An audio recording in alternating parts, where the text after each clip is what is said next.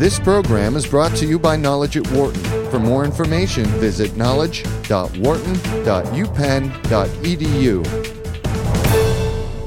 Ragda Shaheen, who works for the Dubai International Finance Center, recently completed a 4-week business and legal fellowship at Wharton and the University of Pennsylvania Law School. The program, funded by the U.S. Department of State Middle East Partnership Initiative and supported by America Mideast Educational and Training Services, teaches management, business, and legal skills to women from the Middle East and North Africa. This year, 22 women from 11 countries attended the program. Shaheen will spend the next 3 months working at the Chicago Chamber of Commerce before returning to the UAE.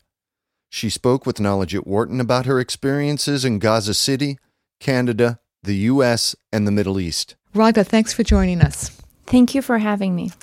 Can you start off by telling us a little bit about yourself, where you were born, educated, and where you've worked so far and so forth? Sure. I am an Arabic girl, born in Kuwait for Palestinian parents, so I am Palestinian.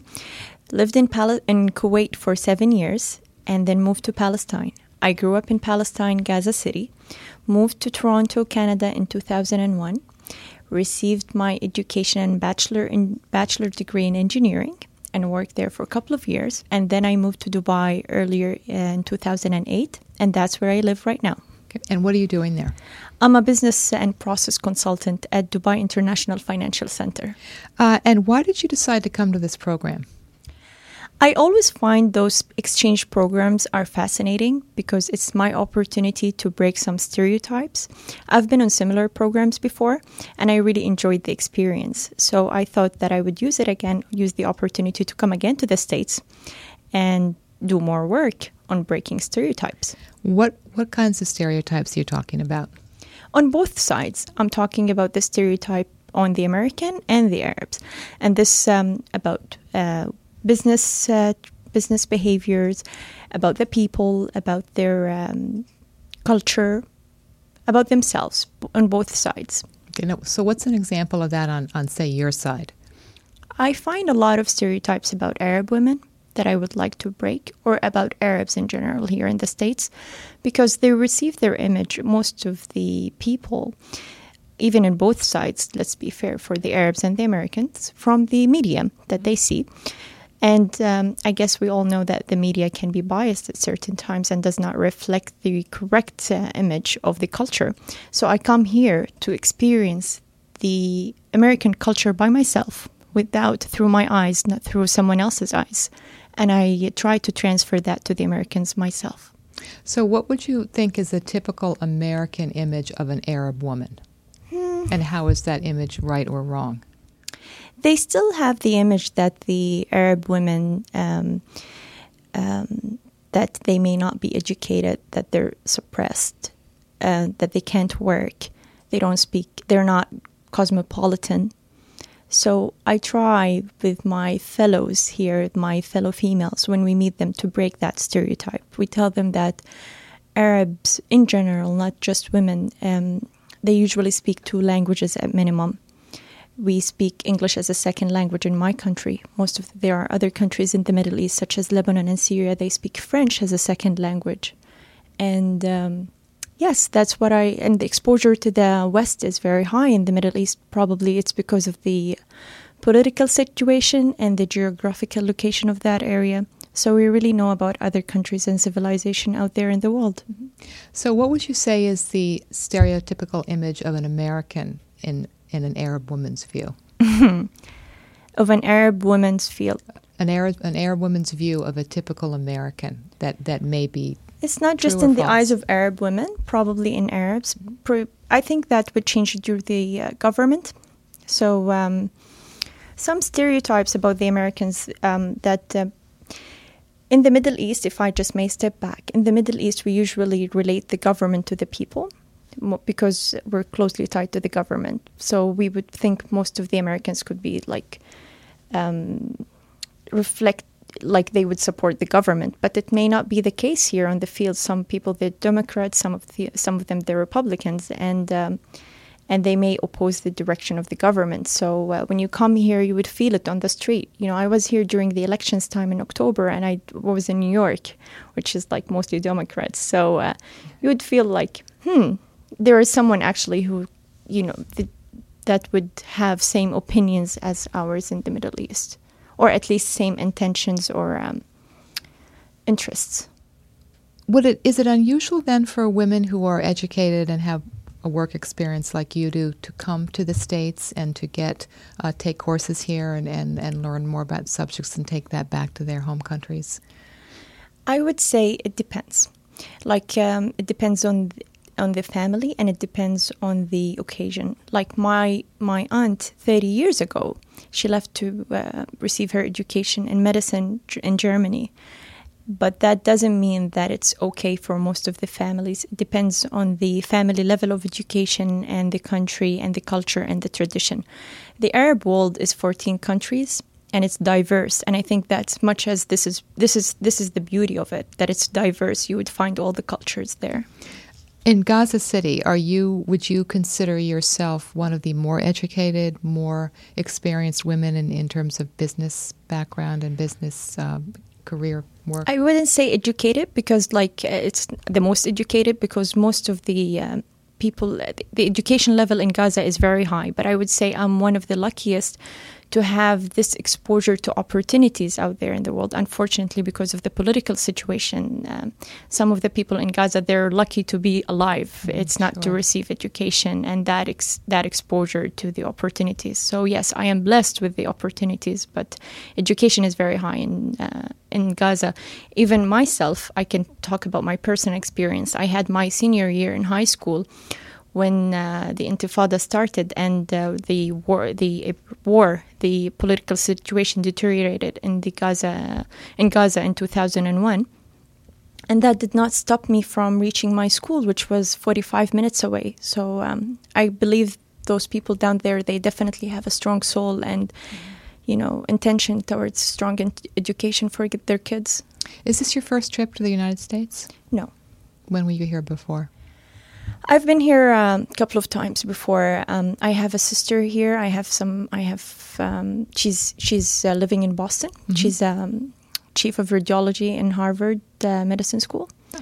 And I've visited here New York and New Jersey with my previous job through Siemens Canada. Mm-hmm. So I received some training courses here. Okay. And you are now taking both business and law courses, is that correct? Yes, okay. I have. We've taken a couple of law classes. What is the one thing that you've learned in your business courses that you feel has been especially valuable? That's an excellent question. I am an engineer by education. I haven't had a strong exposure to the finance and accounting field that much. So I always, and my job is consulting, and I always face those balance sheets and no, we can't, answers from the finance department. But now I understand what they're going through because I've received I've attended an excellent class, which is the accounting class. Mm-hmm. And it was a fantastic experience. It was taught in an unusual way. And I think it's a new class even to Wharton School, and they were testing it on us. And I'm telling you, it's fantastic. So my favorite class has been so far the accounting class. Okay. Are there certain key subject areas or topic areas that professional businesswomen in the Middle East feel that they might need more exposure to on an international basis that they don't have? It's not just, I don't think it's Arab women only. I could relate to that as a woman, okay, if I may say, mm-hmm, which is we received a course. It's for the woman in a workplace, how her behavior in a workplace, the issues and the challenges that we face as women in our workplace, and how do we behave when we face challenges. Mm-hmm. And I found this course is very interesting, and it would be excellent if we could promote it for women in general, not just in the Middle East. So how can you relate that course to your personal experience in the workplace? Be proud to be a woman, and don't try to surrender or to give up because you're a woman. Or you don't need to work harder than your colleagues just to prove a point because you're a woman. That doesn't mean you need to work harder than the others just to prove that you're capable and you're qualified. I thought that's a fantastic observation. But I've heard from some Arab women that in fact they do need to work harder. They need to work 2 or 3 times harder.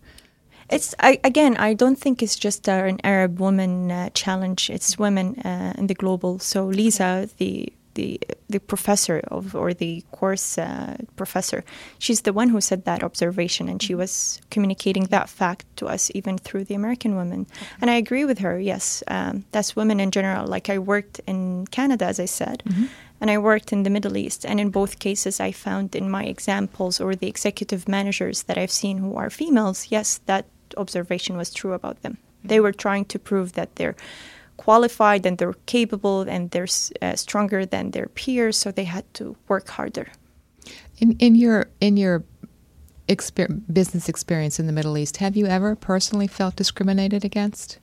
Because not at all. Woman? Actually, I always said this observation. I did face that fear, to be honest with you, because of the stereotype again. Because I lived for a while in Toronto for 7 years, so I wasn't sure how the work environment will be in the Middle East. And I can quote for you from the hospitality COO in my company. She's German. She did say to me, Ragda, it's for me as a German woman, I faced less racism or sexism or racism against my gender in the Middle East than I ever faced in anywhere else. So it's a very supportive environment. And I was really fascinated when I went to my workplace. We have many executive women, and they support that. And there is, I'm living, as I mentioned, in Dubai right now. There is a foundation for leadership for women, supported by the ruler, Sheikh Mohammed bin Zayed, His Highness. So I find this very fascinating, and to be honest, I'm very happy to be there to receive some of the support. I myself have been on an exchange program to support me as a woman. Mm-hmm. Okay. You mentioned that you've had a lot of contact with other women in the program here. Do you feel that part of the value of this program is to help you set up a network of women that you'll keep in touch with when you leave? And do you have that kind of opportunity in Dubai to set up a network among women? Is that something that can happen there easily? Mm-hmm. I've been always interested in such network with women since my undergraduate degree in Canada. I was part of Women in Engineering program because I've been always a minority. Mm-hmm. And here, yes, I think that's the main purpose of the program. But the network should not only be among women, to be honest. I believe it should be among women to support ourselves, but we should expand it because the world is not only women out there. We should be there to support ourselves, but yes, we should extend our hand for help for other, for men also. So, and because that's the collaboration between the two genders, and it's, I don't think we should only just focus on ourselves. We should focus on the development of the relationships between females and males in the workplace so that both of them can work together and prosper together. Now, I mean, I have never been to Dubai, so, but I get the sense that you're one of a rare breed of women in that area. I mean, you are very educated, very articulate. You've had work experiences, in Canada. In the U.S., you're going to be working in Chicago, I think, when you leave. Mm-hmm. But you are definitely a minority in terms of the women there, correct? I mean, I would like to think so, but I don't think so. It's not true. But thank you for the compliment. There are a lot of cosmopolitan girls there and ladies. Actually, I'm the fourth one in this program from my company. There has been already 3 ladies from my company on such a program. And the number is increasing with days. As I mentioned earlier, I was on an exchange program similar to this, but it was both males and females with American business men and women. And the observation was the same. Again, you would be surprised that we have females who are like that, as you mentioned, cosmopolitan, speaking good English, have exposure to the world. I think the world is getting smaller, and Dubai is a very that's where everything is happening nowadays. Right, so you'll find very cosmopolitan. It is a very cosmopolitan city, and even again, as I mentioned, in the Middle East, it's the exposure to cultures there is very high. Yeah. It's close to Europe, it's close to China and India, the Far East, and I think the geographical location really helps. But is it generational? I mean, how old are you? I'm 25. You're 25. So are women in your generation, do you feel that they're having a very different experience than women who, say, are 45 or 50? I guess everywhere in the world, yes, we develop with generation. Like I believe even here, the current generation is different than their parents. Yes, we're developing with the media, with the technology. We watch American Idol, we watch your TV shows, we watch Oprah, Dr. Phil. So, yes, the exposure. And is that a good thing? I don't know about that. Sex and the City. Right. But, yeah, so I guess it's just the exposure is getting higher and higher. And something else, an observation about why you may feel that we know you. It's because of the media, to a certain degree, exposes you to the American streets and environments and the buildings. So the observation when we went to New York, most of us, they felt that they've been here before. When they saw the Brooklyn Bridge and the Statue of Liberty, you feel that you've been in the streets of New York, even if you've never been there, because you always see it on TV. Sure. So that's what increasing the exposure. So it's the technology, believe it or not, the problems could be, the political problems are playing good part here because we have to learn about what's happening out there in the world. And most of the political situation in the Middle East, it's highly related to the U.S. So that's why we're highly exposed and we're learning a lot about you. What about Gaza City, where you went to high school? Is that as sophisticated and developed as Dubai in terms of opportunities for women and opportunities for women in Gaza? I would say they're as bad as the opportunities for men. It's not because of the sex, it's the opportunities for the residents there, full stop. There is no, unfortunately, the political situation is really bad down there. So as I mentioned earlier, they don't have the opportunity to have the high exposure or to travel as much. But however, before the political situation deteriorated in 2001, that's when I first started in my exchange program. So when I was 16, I was on a Norwegian exchange program. So we had the Norwegian students coming to Gaza, and we traveled to Oslo when I was 16. So when the political situation is stable, yes, Gaza was doing well. And I don't think it's fair to compare it to Dubai because Dubai is, relatively speaking, it's stable, it's safe, there is no war there, the political situation is stable. Whereas for Gaza, it's not, but hopefully it will be one day. Right. And you've probably come from a very supportive family as well. Is that correct? Your parents have been supportive, so you don't face any disapproval about what you're doing or where you're going or anything like that. Do you live alone in Dubai? No, I live with them. Okay. Yeah. Actually, they moved to come and to live with me. Oh, yeah.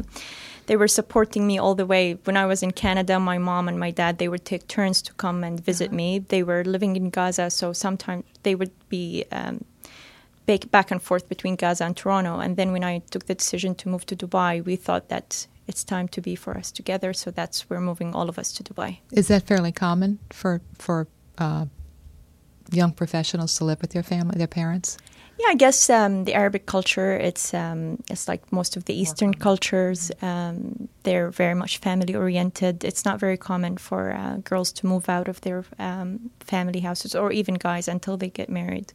That's just how the culture is. Okay. So what are your plans now in the next few years? You're going to Chicago for 6 months? For 3 months. 3 months to do... Yes. What will you be doing there? I heard that my assignment is I'll be working on green initiatives, which I'm very excited about because that's what my graduation project here at Wharton is about. Oh. And I'll be working on the submission for the Olympics for 2016. Wow. How exciting is that? Yeah, I know. I'm very excited that because I think I'll be having higher exposure to this green technology, which is booming as well in the Middle East, especially in Dubai.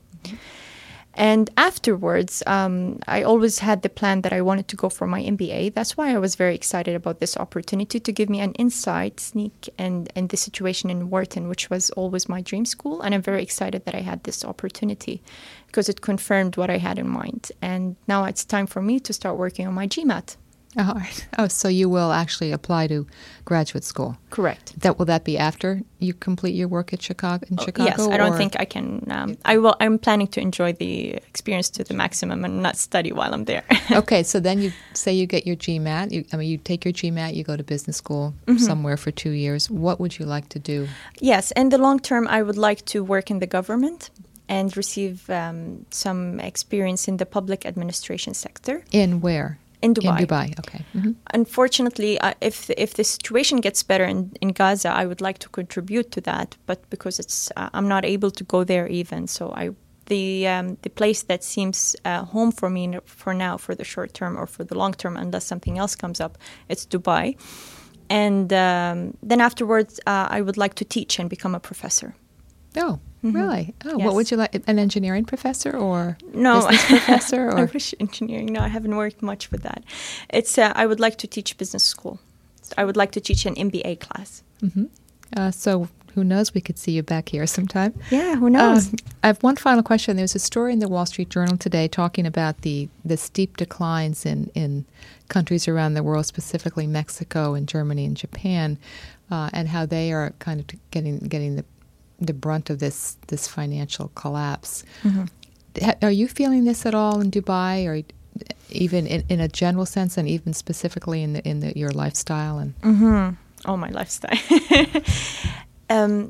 No deny that this financial crisis has hit hardly the whole world, and for the fact that Dubai is a very global city, so I don't know what's the right term. It's a cosmopolitan city, and it's very highly related to the economy in the world.